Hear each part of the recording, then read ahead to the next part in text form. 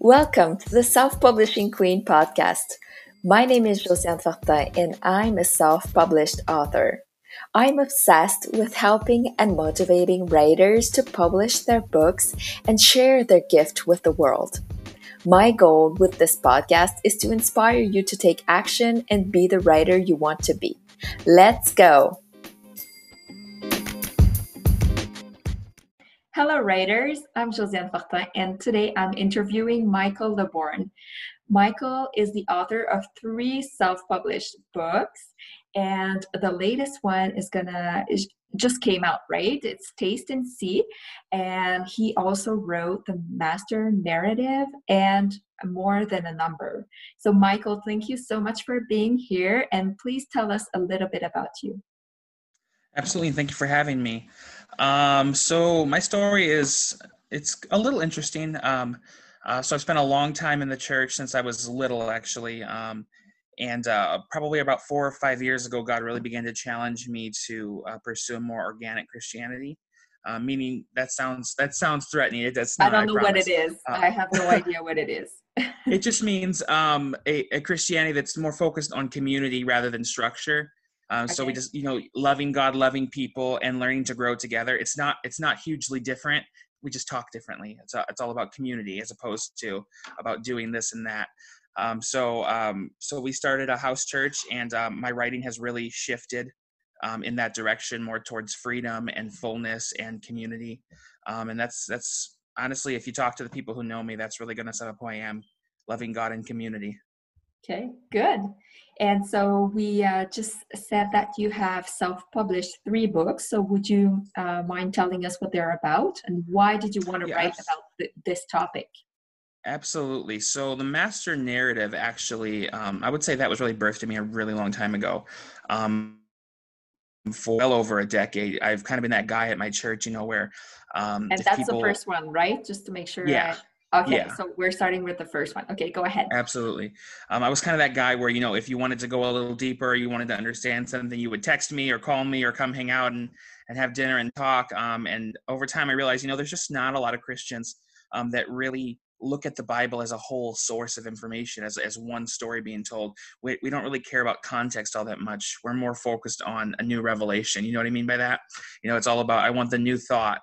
And so I wanted to resource Christians to read the Bible well. And so I took the Old Testament book by book, and I kind of painted a picture of what was going on behind the scenes, the history, the culture, the context, and kind of showed the readers how all of these books are really working together to say one thing, to really lift up the person of Jesus. You wanted to share your message with more people than just like your community and friends that were asking you questions. So it was a way for you to do that, right?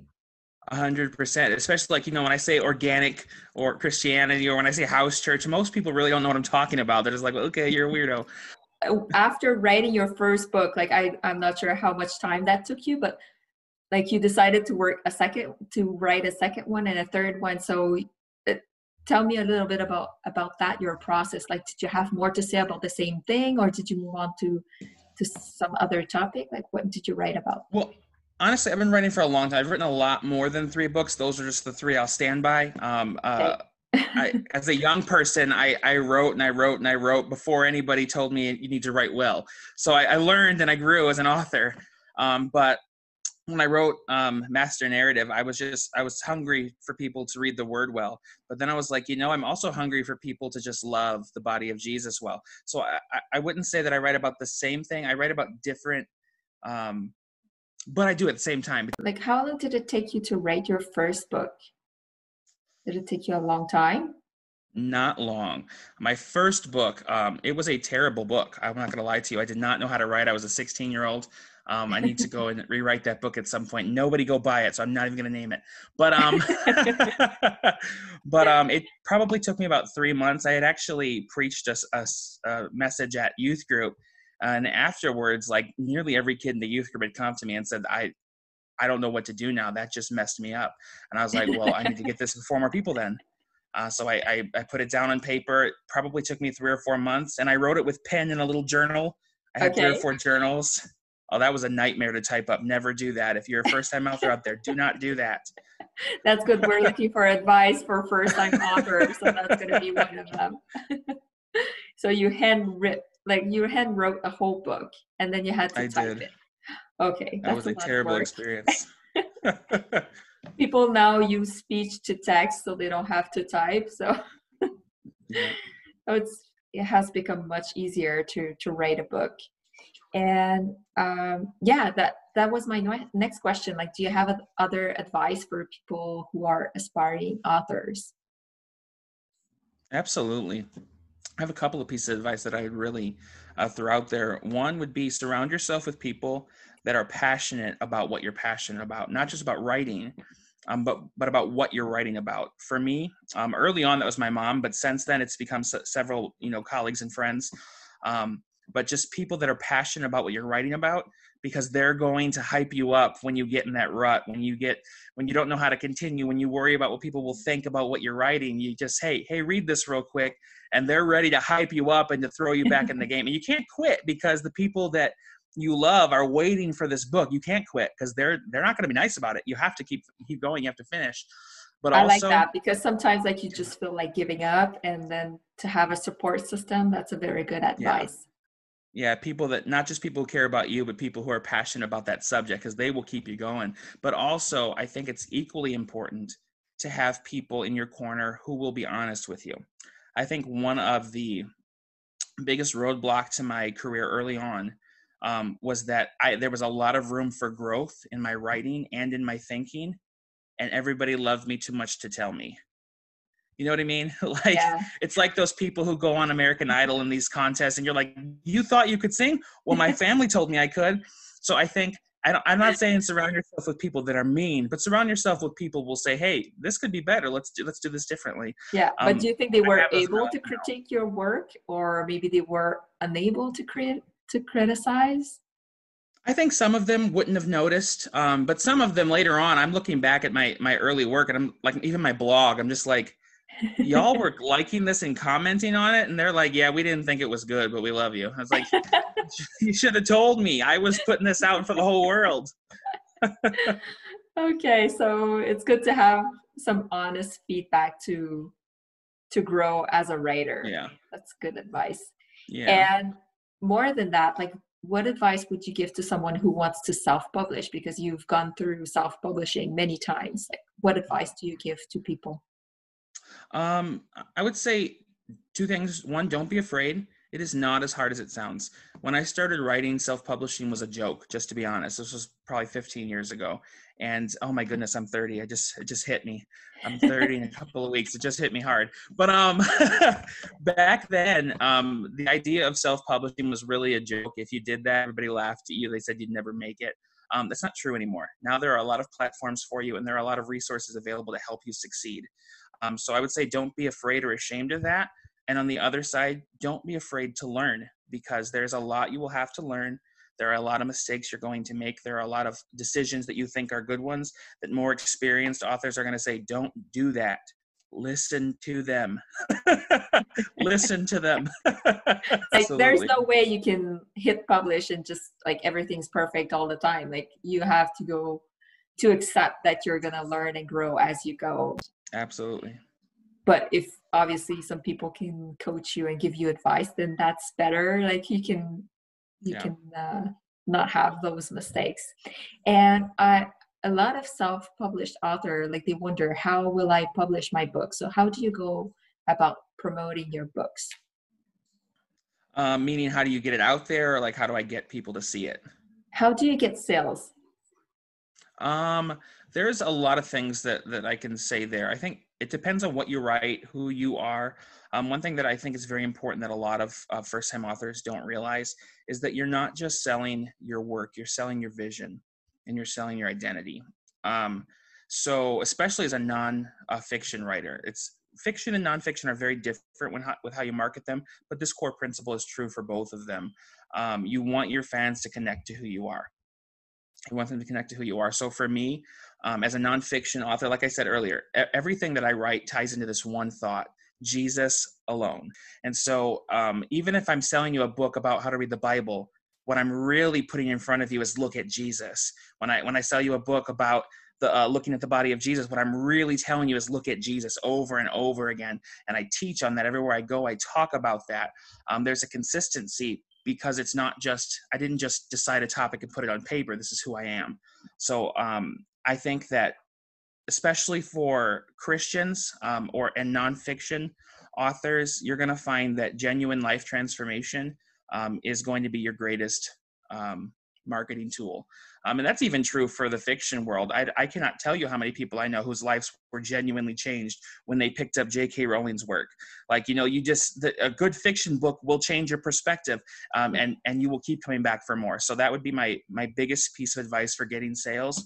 First off, don't be depressed when you look at your sales at first and they don't look great. Just keep going, be consistent, and let people into your story, because that's more important than anything else. Yeah, because it sounds like you have a book that's really niche.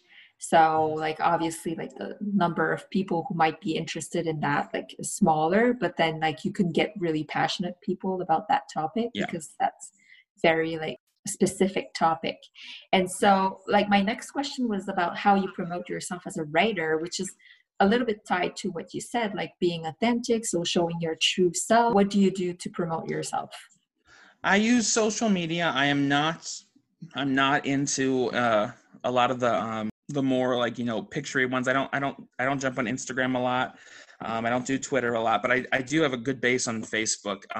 But really, honestly, any social media platform is excellent for selling yourself as a writer. Because once again, my advice is going to be geared towards nonfiction writers, but if you're a fiction writer, you can take this too. Once again, getting people into your story is the first key in building a platform. And even if you don't want to self-publish, if you want to go to the traditional route, no matter what way you want to publish, you have to build a platform. And for a lot of people, they look at that and they see it in their head. It's this: how do I manipulate people into wanting my books? I don't think that's useful. I look at a platform as, how do I actually present who I am to the world? How do I make sure they see who I really am? And how do I make sure that the people who think like me see who I really am? Because like you said, my work specifically, it's very much into a certain niche. And honestly, that's true for everybody.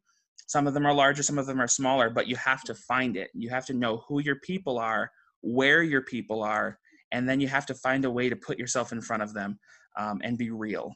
Yeah. I do that through Facebook groups, through if you ever look at my page, it's very personal. I like to let people know into my story that here's what I'm working on, here's what I'm looking at, here's what I'm thinking. I think it's important. And a lot of people are often curious to know if writers, like, is it the way that you earn a living with writing? So I'm curious to know, like, are you mainly an author, or like how else do you earn a living? Speaking, or do you get writing grants, or do you have a day job? Like how do you earn a living? I have a day job and I write, and I would say that they are pretty on par. For speaking and stuff like that, I do speaking occasionally. I generally don't charge for that though. I really don't feel the need to. But yeah, so writing, and I have a day job. And what other writing projects are you working on? I have so many projects in the works. This season has just been so crazy, and I don't know how everybody else feels, but I just feel like there's so much change in the air. So I have a lot I want to say right now. So I'm working on a couple of projects. I have one with a friend of mine named Dominique Burleson. Shout out. We're working on a project. It's called The Voice of Jesus. And our premise is really just that, as Christians, we speak for God before the world. And a lot of us don't take that as seriously as we should. And I have another project coming out. This will be in 2020 as well. And it's called What If Love Is Enough? That's with another friend of mine called Kwavi Bao. We're really focusing on just this idea of what if a significant amount of the problems around us would be solved if we just learn to view people in the world through the eyes of love instead of through how they can benefit us. If we just learn to love people genuinely and passionately, what would the world look like? Like I said, it's all tied into the same direction. It's all Look at Jesus, but both of those will be out in 2020. Yeah, so I'm busy this year, very busy. Yes, sounds like a lot of work. And if people want to know more about you and about your books, where can they connect with you?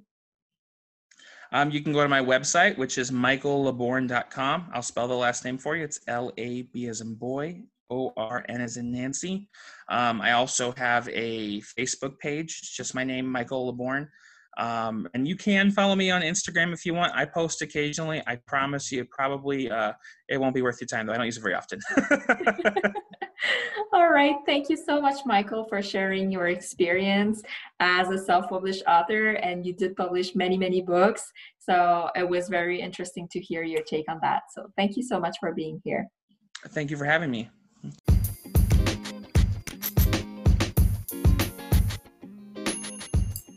Thank you so much for tuning into today's episode. If you loved what you heard, be sure to share it with me by leaving me a review. If you're ready to publish your book, let me take your hand in my course, How to Self-Publish on Amazon. I will show you every step you need to take to successfully go through the publishing process on the platform. Keep on writing,